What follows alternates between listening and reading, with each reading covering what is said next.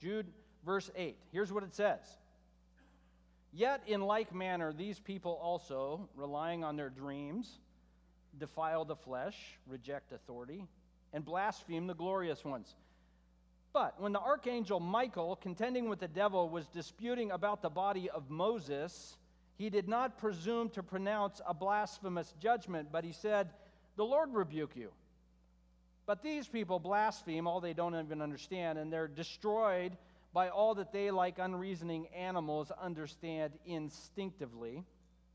Verse 11, woe to them. They have walked in the way of Cain. They've abandoned themselves for the sake of gain to Balaam's error. They have perished in Korah's rebellion. These are hidden reefs at your love feasts as they feast with you without fear, shepherds feeding themselves, waterless clouds swept along by winds, fruitless trees in late autumn, twice dead, uprooted, wild waves of the sea, casting up the foam of their own shame, wandering stars for whom the gloom of utter darkness has been reserved forever.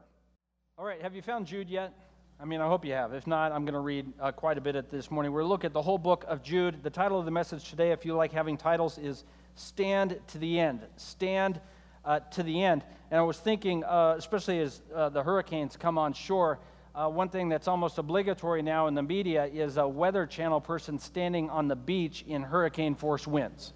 So he's got to stand out there to show us it's windy, right? He's standing there and his jacket's in the wind, and he's getting battered, and he's standing, and slowly, the closer the storm gets, he's going to lean further and further into the wind, and then pretty soon he's in a hotel lobby. So okay, it got too windy for the dude to be standing out on the beach. And this is what Jude is talking about to us. He's saying, we are standing against the wind, and in fact, in many ways, when we seek to walk with Christ, we face an enemy or opposition that is much like the wind. It can't be seen. We can't really see it. It's a resistance to our desire to want to live for the Lord and to have faith with Him. And what the Bible calls us to do is stand against the resistance that we face. And there's a number of things that we have to stand against, and I will point them out to you hopefully this morning. Look with me at Jude, verse 4. By verse 4, I meant verse 3, of course. Here's what it says in verse 3. Beloved, I was very eager to write to you about our common salvation, but I find it necessary to write appealing to you to contend for the faith. Stand for the faith. What he's meaning here is, I'm writing to you because of the situation you find yourself in.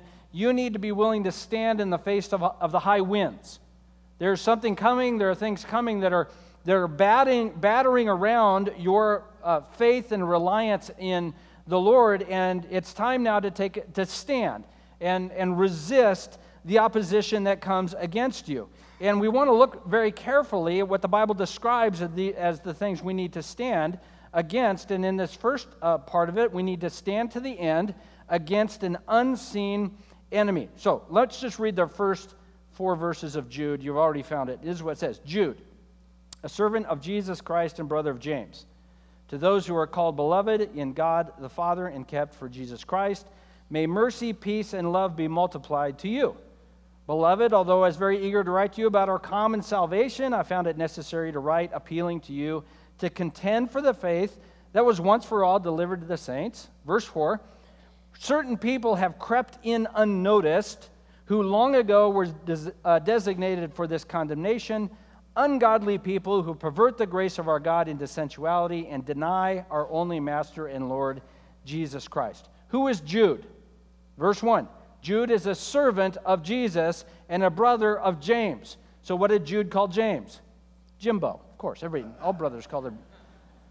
Now, what's really interesting is Jude and James, their mother was Mary, their father was Joseph.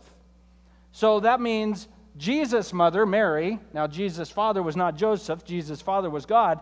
Mary and Joseph had children after Jesus was born, and Jude is one of those children, along with his brother James. So what's really interesting about this introduction, Jude does not say half-brother of Jesus, does he? He says very carefully here, Jude, a servant of Jesus. Well, although he grew up with Jesus and he knew him, he knew Jesus was a man, but he was God in the flesh. And in his mind, it was his relationship with Jesus was more accurately described as a servant, not bro. And he saw that as a difference. He says, my brother, though, is James. And James was an important leader in the church in Jerusalem. And so Jude here is saying, in humility, I understand who God is. It's not me, and it's Jesus, the one who brought me hope through dying on the cross. So he writes this as one who humbly is serving Christ and understands how authority and the grace of God has come to us through Jesus. And he says, I want you to stand for the faith, because some people have crept in unnoticed into the body, and they are teaching things and leading people in ways that will lead to destruction. Look what it says about these people. They've crept in unnoticed. Nobody saw them. That's why we said, stand to the end against an unseen enemy. People who are coming in, and what they were doing is this, is they are perverting the grace of God into sensuality. How would you do that? It's very easy. This is not complicated. Jesus comes as a man. He dies on the cross, and the Bible teaches that because he died on the cross, anybody who would trust him, their sins are forgiven. And he rose from the dead, which means we have hope of one day rising from the dead with him in the future. It's very simple. The question is not whether or not the Bible teaches this. The question is whether or not we believe it. And so the Bible teaches that in Christ, when we put our faith in him for forgiveness, all of our sins are washed away, the sins we have done in the past, the sins you are doing right now, and then the sins you're planning on doing this afternoon. All of them are forgiven. So what some people were doing were coming into the body of believers and saying, God has forgiven us for everything, so therefore, why don't we do everything?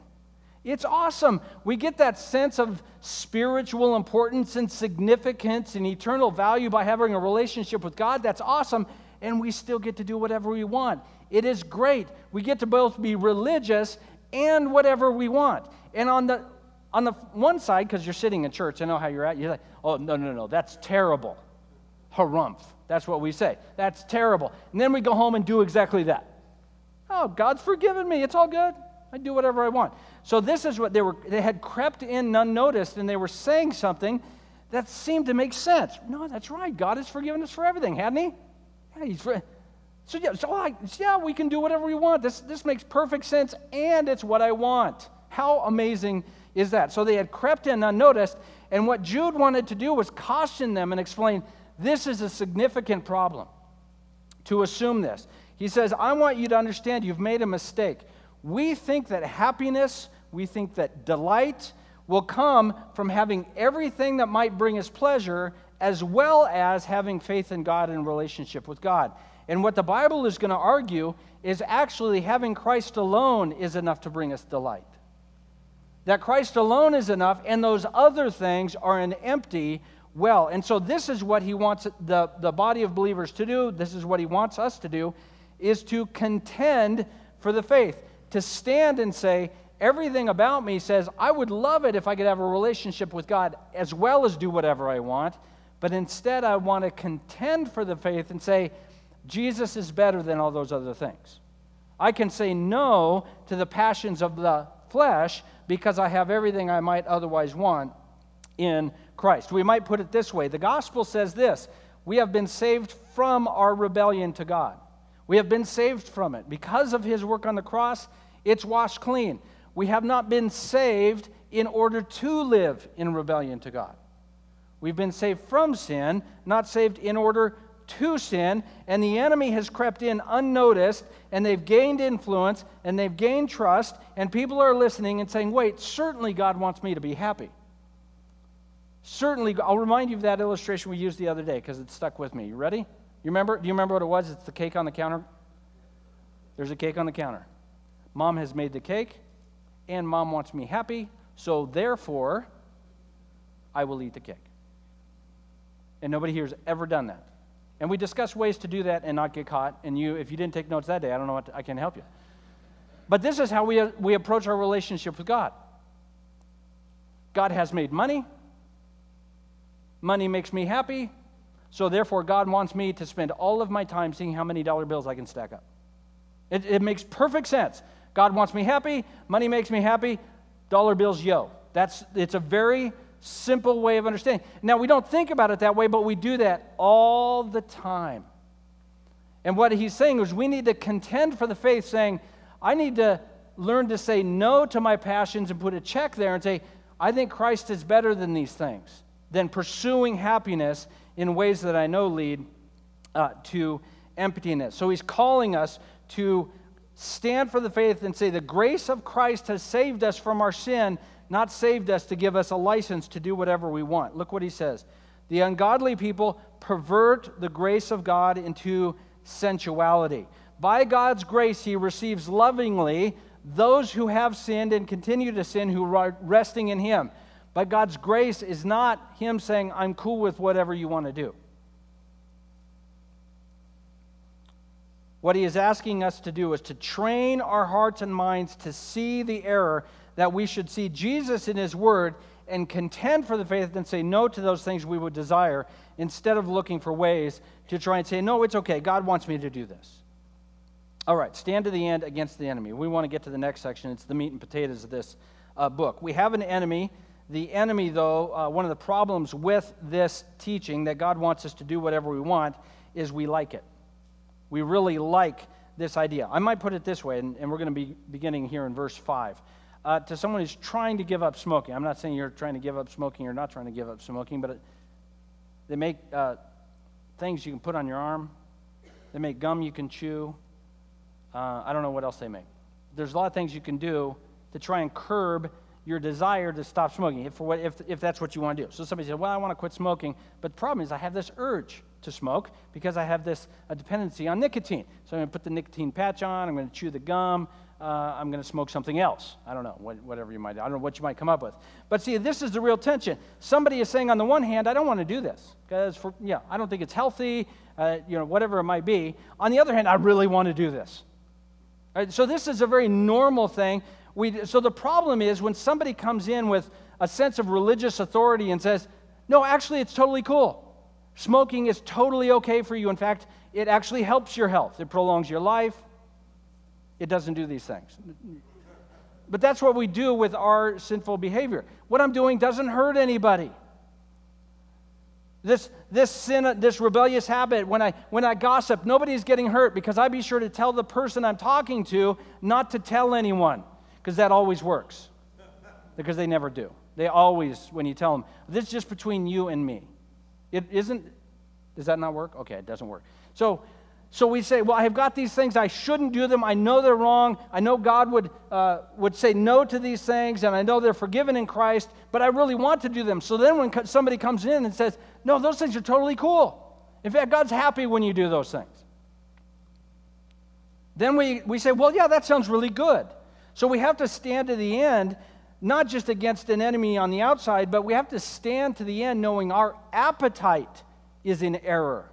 Our desire is for things that will take us down the wrong road. And the enemy will appeal to the passions that already exist within us. Let me read just a couple more verses. We didn't read them before. Verse 5 of Jude. I want to remind you, although you once fully knew it, Jesus, who saved a people out of the land of Egypt, afterward destroyed those who did not believe. That's rough. What happened? You guys remember the story of Israel coming out of Egypt?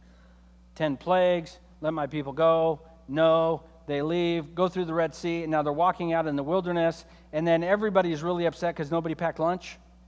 And they're starving, and they're getting really upset, and so God provides them food. Now they're getting really upset because nobody brought any water, so God provides them water. Now they're getting upset because they're bored, and God provides them Netflix. And I'm kidding, I'm just trying to keep you interested. Anyway, then they get to the promised land, and they go in, and God has provided them food. God has provided them water. God has provided them protection from their enemies. God has provided them all these things. They get to the promised land. They go into the promised land and say, oh, they're huge. We'll never beat them. Let's go back to Egypt. And so what happened was they didn't stand up. God had showed them over and over and over again, it's not so much what you want that is important. What matters, am I going to provide for you? And so in the heat of the moment, they said, God will not show up for us, and so therefore we have to figure out this out on our own. We're going to go back to Egypt. And the Bible says, God said, fine, all go into the promised land with the next generation. 40 years they spent out in the wilderness. And so that's why he's saying, the people of Egypt were destroyed because they wouldn't trust God. They said, no, we know what's true. What I want is true. What I want is true. I don't know what God is up to. Quick laboratory test. When you're hungry, what do you want to do? Not a trick question. Eat.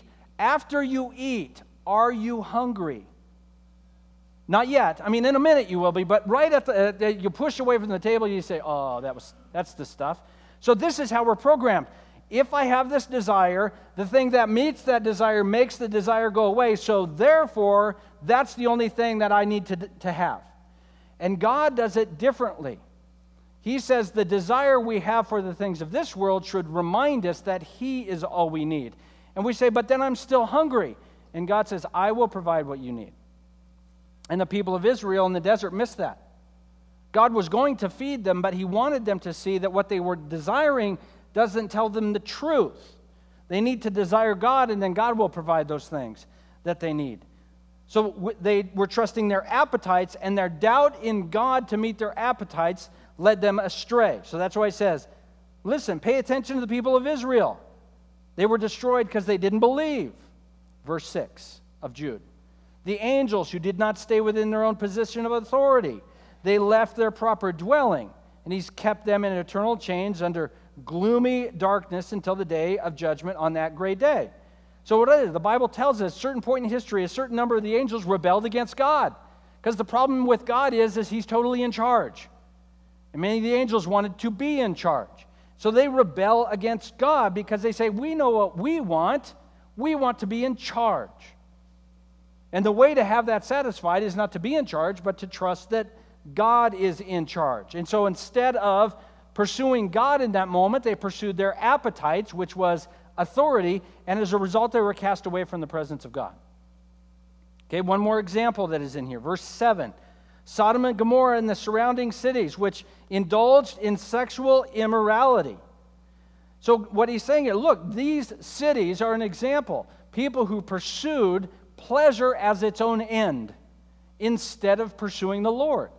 And the result was pursuing their own appetites was they separated themselves from God in rebellion and said, we know how to meet our needs and God doesn't, so therefore we will pursue our satisfaction through sexual immorality, and the result is they experience judgment. Just like Egypt or Israel, just like the angels, the issue was they pursued their own satisfaction instead of pursuing the Lord. And we have to understand, when we look at these examples, our temptation is to say, well, thankfully I'm not like any of those lamos. He gives us these examples so we look in our own heart and say, what are the places in my life where I'm saying, I know what I need? And God has two options, to get on the program with what I say I need or to take a hike. And that's the normal reaction of every human in dealing with our appetites. We say, I know what I need, and if God can't get a clue, see you later. And we have to stand against that, not against this enemy on the outside, some kind of opposition force all the time. Sometimes that's the case. Most of the time, the issue is what's going on in our own heart. One author, Paul Tripp, puts it this way: the sin inside of us is a greater danger to us than the sin of others outside of us. I think that's absolutely true. So we stand to the end against the appetite in our heart that says, we want what we want, and I'll take God as long as He's on board. And to the degree that God is not on board, then see you later, God. A couple of other examples from Jude about people pursuing their appetites, but adding a cool religious twist. Look at it. Cain, Balaam, and Korah. This is down in verse 11. Woe to them. They have walked in the way of Cain. Who was Cain? Anybody remember? Abel's brother, first murderer. So what happened was Cain and Abel came to worship the Lord, and for some reason, somehow they understood what God anticipated and how they would worship, and Abel put together a sacrifice of animals, a burnt offering, where instead Cain came to God with a sacrifice of his own design, something from the garden, probably asparagus, we would presume, maybe cauliflower. I don't know what it might be. Brussels sprouts, whatever your vegetable of choice might be. So he comes to, the point isn't so much what they offered. The point is, Abel had a mind towards approaching God on God's terms. And Cain had a mind towards, I'm going to approach God according to the way I see fit. And that was the error of Cain. I will approach God on my terms. And that's the mistake that was happening to the church that Jude was writing to. People saying, I will approach God on my terms, meaning I want to be religious, but I don't want to let go of any of the things that I know are wrong. I don't want to let go of my sensual appetites. I don't want to let go of my greed. I don't want to let go of my gossip. I don't want to let go of my lust. I don't want to let go of any of these things. These are normal things. I'm just a human. God, get on board. And what the Bible said, that's a big mistake. To approach God on our terms, God would come in and say, just hold on, simmer down, little camper. Who's God in this situation? Because it's not you. What are the other examples? Cain. Woe to Balaam. Balaam's error. Balaam made a mistake of thinking he could get rich off of his relationship with God. He sought to sell his religious services to kings and kingdoms and to curse the people of Israel. And he made the error of pursuing his own appetite, which was wealth, and doing so in his relationship with God. And that was an error. Then it's a mistake, because instead of pursuing God, he pursued wealth, and it led to emptiness and nothing. And in fact, it finally led to his death. The last one is Korah. These three examples, Cain, Balaam, and Korah. Korah led a rebellion in the desert against Moses. Moses was the leader of the people. God had told Moses to lead the people out of Egypt to the promised land. Korah and his followers had a problem. And what was the problem Korah and his followers had? They didn't like Moses. Why didn't like Moses? Because he was the boss. The problem with Moses being the boss for Korah was that means Korah wasn't the boss. And Korah wanted to be the leader. And so he led a rebellion, a violent uprising against the leadership that God had established. And so therefore, in the wilderness, God had judgment on them. Woe to Cain, Balaam, and Korah. They were all judged for their presumption. And we need to understand this. The thing they all had in common, they were very religious. Here's something we as Christians need to get into our heads. Sometimes we think, oh, we got to protect ourselves from people outside who do things we think are yucky. I'm being silly on purpose. Well, that's all I do. So I was thinking, because that's what I do. And what he's saying is, no. The issue is religious people who are doing things God doesn't want. The issue is not build a fence. How high a fence can we build around the church to make sure people outside the church don't get in? The problem is now you just trapped yourself in a room with people doing some terrible things. And that's the issue here. The issue isn't merely that people are pursuing their own passions. For these people, it's saying, I'm pursuing whatever I want, and I'm a religious person. I love the Lord. And the writer of Jude is saying, this is a greater danger. This is a significant danger when people can think, I can be religious in any way I see fit. God is who he is, and he says there is one way to relate to God, and we don't get to choose. Okay, he uses a couple of more examples here. He probably only wrote one letter to these folks because it's pretty offensive. Here's what these folks are selling. This is, I'm trying to find it here. This is verse 12. People who are selling a relationship with God that gets you whatever you want. Here's how he describes them. They are hidden reefs at your love feasts. So people would get together, especially in the first century as Christians, they would eat together quite a bit. So we'd have these feasts, and what they were is times for people to get together, share food together, make sure those who didn't have food would get enough to eat. And these false teachers would show up at these love feasts, and there were hidden reefs. Now, a reef you can see as a sailor is great because you can see it and you can go around it.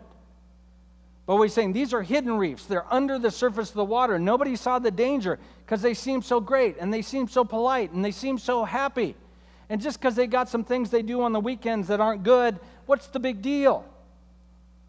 And they're hidden reefs that are dangerous. Not that they struggle with sin. The issue is they're saying sin is okay with God. And he's saying this is a danger. What they're selling is dangerous. They are hidden reefs. Look at the next one. They're like shepherds who feed only themselves. They seem like they're looking out for your best interest. See, religion is such a pain. It's always telling you what you can't do. Listen, I want to give to you something. I want to give you freedom. You get to do whatever you want to do. And say, oh, this guy's looking out for my best interest. He said, no, you misunderstood it. They are feeding only themselves, not looking to your interest. They are looking to satisfy only their own desires. How else is this looked at? Waterless clouds swept along by the winds. What's a waterless cloud? A farmer has got his land, and the crops are failing because they haven't been watered, and all of a sudden, on the horizon, a big cloud is blowing over. It's a dark cloud, and it blows over, and it blocks out the sun. He gets all stoked because my crops are going to get watered, and then it just blows over, and no rain comes. He said, so he put all of his hope in this cloud that was coming, and it provided no rain. It just blocked out the sun for a bit and then blew on by. And that's what this teaching seems like. Look, you get God and everything you want, so finally you can be satisfied. And it seems like it might offer hope. And Judah is saying, no, it's like a cloud, a waterless cloud. It's going to blow over and you're going to be left parched. Some more examples he gives. A fruitless tree in autumn. People who would travel, especially in the 1st and 2nd century, would sometimes, part of making sure they had enough food to eat is to pick fruit along the way. So you see a fruit tree on the way, oh man, this is great, I'm going to pick some figs. You get up to the fruit tree and it's barren, has nothing. It's a useless tree. Look at the last example he gives at the end of verse 13. Wandering stars. Wandering stars. So someone who would say, you can have the Lord and everything you ever wanted in the passions of your flesh are like wandering stars. So what a sailor would do is he would look up into the sky and he would plot his ship's direction based on the location of the stars. And a wandering star will trick a sailor. If he doesn't know to look out for planets, all of a sudden he could be going the wrong direction. And he doesn't even know it. Because a planet doesn't follow the same routine as the stars. And that's what a wandering star is. So all of a sudden now the sailor goes, we've been going the wrong direction because the star moved on me. And that's what these folks are like. Look, you can have the Lord and you can have everything you've ever wanted to, and it seems like that would be right. And then you get going a little further down the way, you realize it is destruction. How do we relate to God? If it's not on our terms, how do we relate to God? It's very simple. It's by faith. We relate to God through trusting Him. We relate to God by saying, I have rebelled against Him, and I need forgiveness, so I trust what Jesus did on the cross forgives me for my rebellion. And when we trust God for that, He forgives us of our sin. The idea then is to live in relationship with God with our sin behind us, not in front of us. We all struggle with sin in many ways, but it's not a permission slip to keep doing what we've already been forgiven of. All right, some of us are wondering, well, maybe I'm one of these people. So, right, weren't you? None of you were? Well, we're about to find out. There are some symptoms in here of things that show up in our life when we are filling our appetites as well as claiming to be religious. Here's what it says. It is down in verse 16, just some symptoms. And maybe it makes you uncomfortable to look this closely at your own life. If not, you can think about these symptoms in relation to the person sitting next to you. Just don't tell them their score. Here we go. Here are the symptoms of folks who are not standing against their appetite for error. They are grumblers. They are malcontents. What's a malcontent? Someone who's never happy with anything. Malcontent, not happy. Following their own sinful desires. That's pretty generic. They are loud-mouthed boasters. Never done anything wrong. I did that one thing wrong that one time. I thought I was wrong about it. Turned out later I was right. So there was that. Loud-mouthed boasters. Showing favoritism. Someone who only hangs out around with certain people because that's my kind of people. I hang around with that kind of people. Whatever that kind of people is. Showing favoritism to gain advantage. Using others in relationship for my own purposes. All of these things, boasting, malcontent, grumbling, these are symptoms that we've eaten the poison of. I can love Jesus and do whatever I want. Because if I say a part of my purpose of living is to satisfy my passions, if my passions aren't satisfied, I will grumble about it.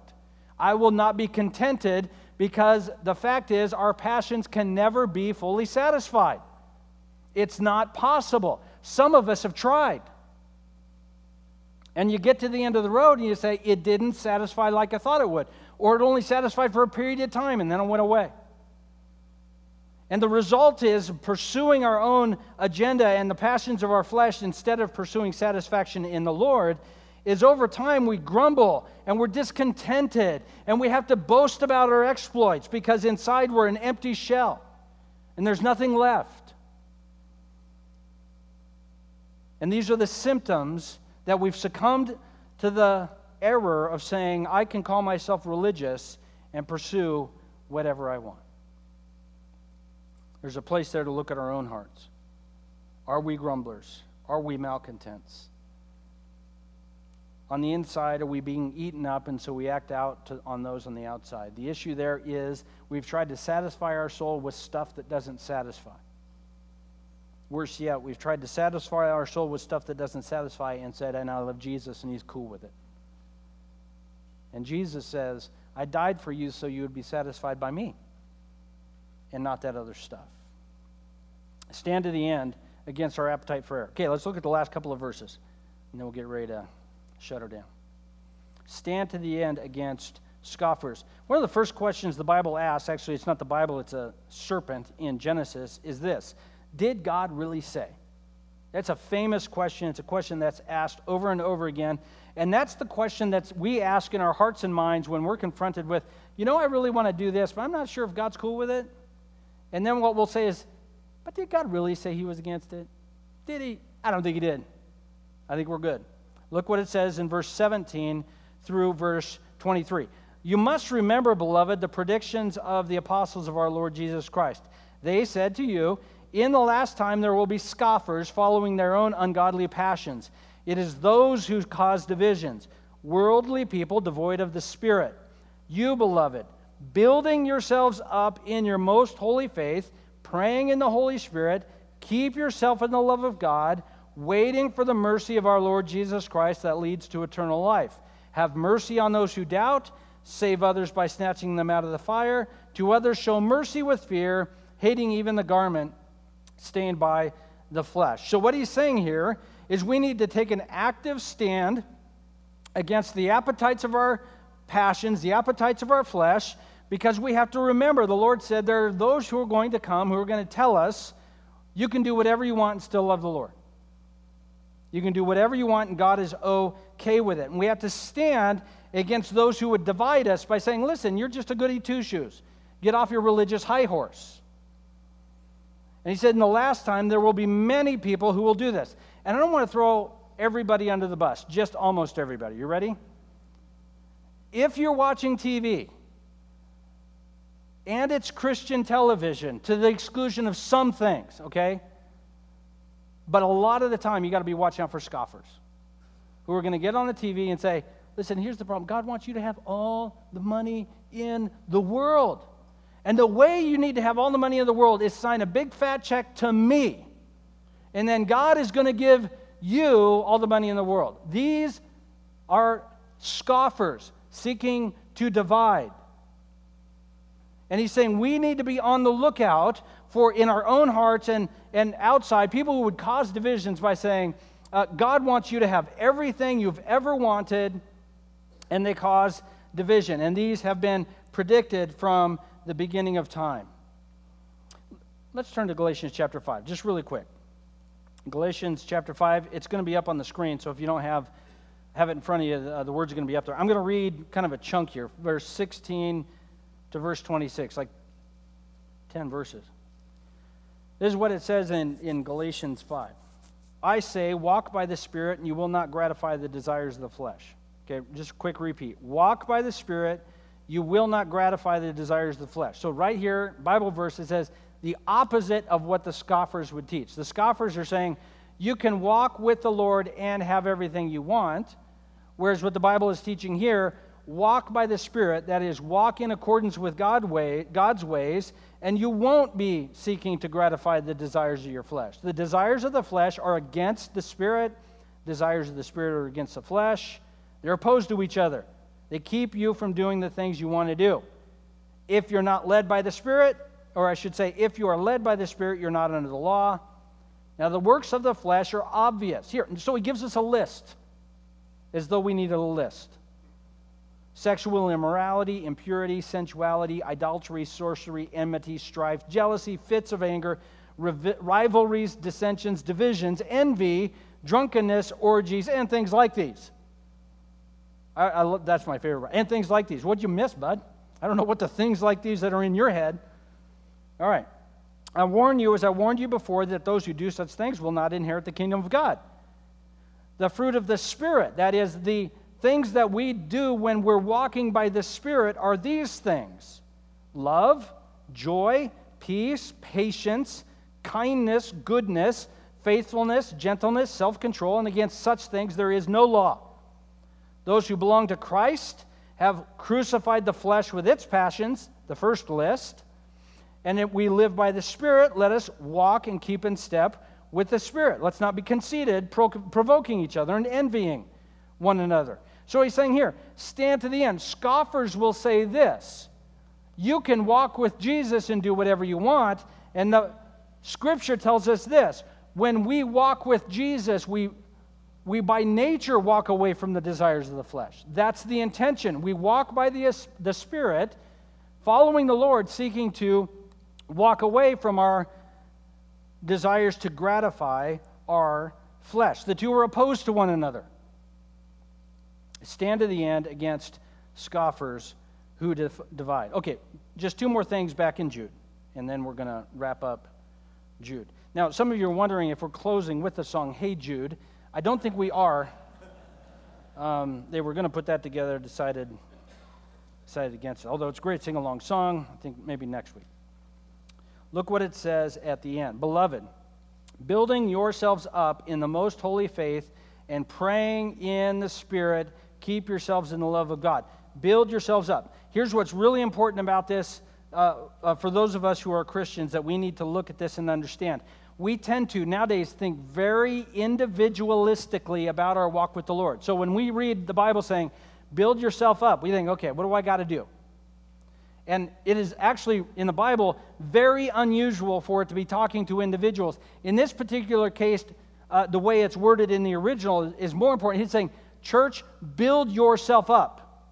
As a body of believers, come up with the means by which you will have enough relational connection with one another that you can say, dude, what are you doing? Well, I think it's okay. No, that's not okay. By grace, you're forgiven, but let's get off that train. That's where we build each other up, where we encourage each other to walk by the Spirit in joy and peace and patience and kindness, instead of seeking to gratify the desires of the flesh, to go back down that road that we know that leads to not satisfaction, but greater hunger and greater difficulty, where we build one another up in the flesh, in the Spirit. So this is something I think many of us need to spend a little time thinking about. Is the entirety of my walk with the Lord about me? Is it always, what do I need to do to be dedicated to the Lord? What do I need to do to walk? Or do I sometimes need to think a little more broadly and say, my relationship with the Lord is connected with other Christians in what way? If most of my Christian life, if most of my walk is walked in isolation or on my own, I'm missing a lot of the joy that comes with being in the body of believers. Let's look at the verse 23. Have mercy on those who doubt. Save others by snatching them out of the fire. To others show mercy with fear, hating even the garment stained by flesh. Seek victory over sin by the Spirit and seek to help others. So here's the difference. You got somebody who's caught up into a sin, they're addicted to it, or it's a habit they can't break. They're not saying it's right. They're just saying they can't quit. All right? So this verse is saying, help them out. Show mercy. Show grace. Show love. Show strength. Whatever it takes to help that person overcome their struggle. That's one thing. He said, for those who are struggling with sin, as a body of believers, say, we're all in. How can we help? What can we do to engage with you in grace and love and mercy? The Bible is not teaching us, anybody who sins is on the outs. The scoffers here are those who are saying sin is okay. So we should say it this way. It's okay to struggle with sin. The problem is when we're not struggling. Say, no, it's cool. When we're struggling with sin as a body of believers, we should say, I'm all in with you with grace and mercy. However long it takes, the ups, the downs, the wins, the losses, we've got this together. But what we will not abide or ought not to abide is someone who would say, no, sin is okay.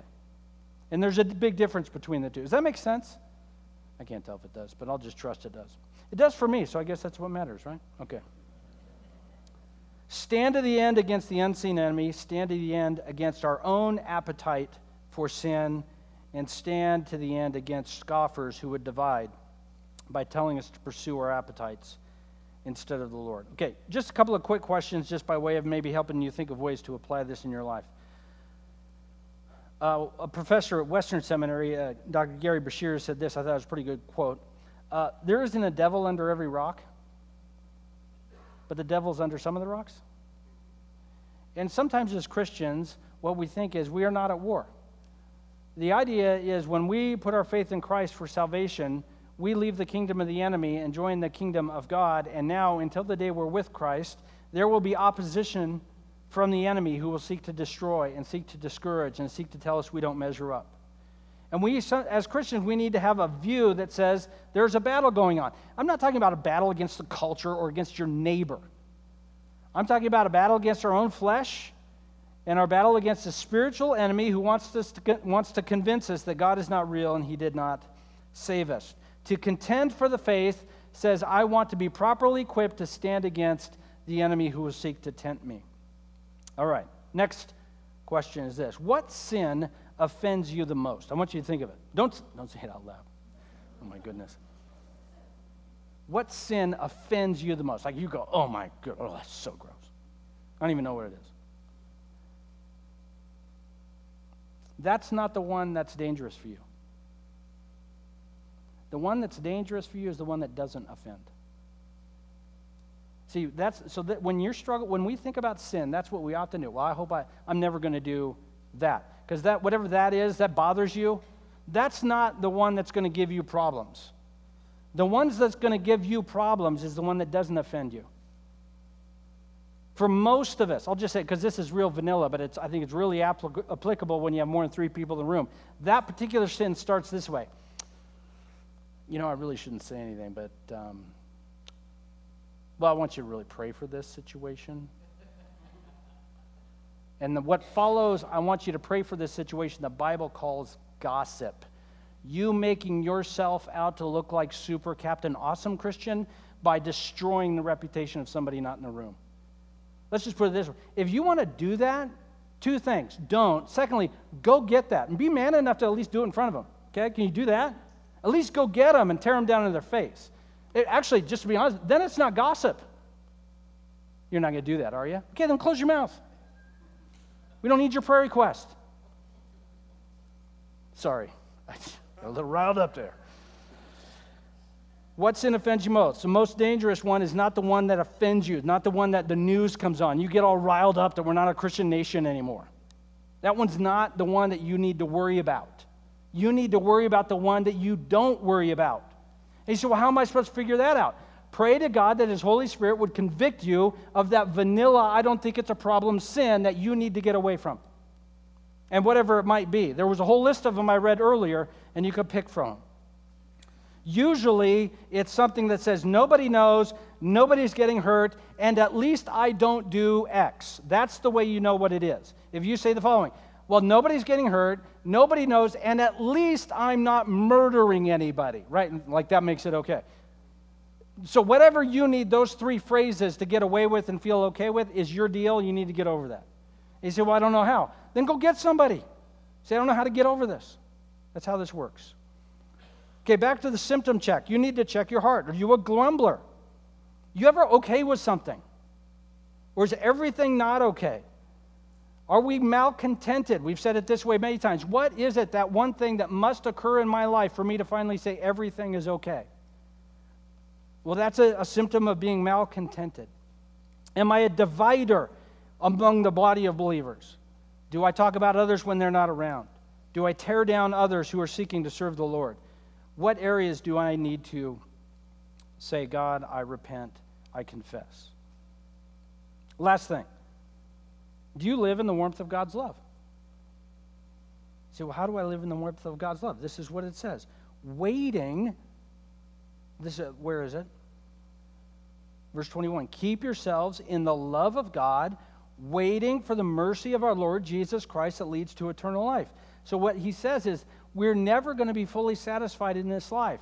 Waiting for the mercy of Christ says, I trust that God will make sure that for all of eternity, I am satisfied in Christ. And I will keep myself in God's love by saying no to the things today that only offer temporary satisfaction. Live in the warmth of God's love by waiting for Christ's return.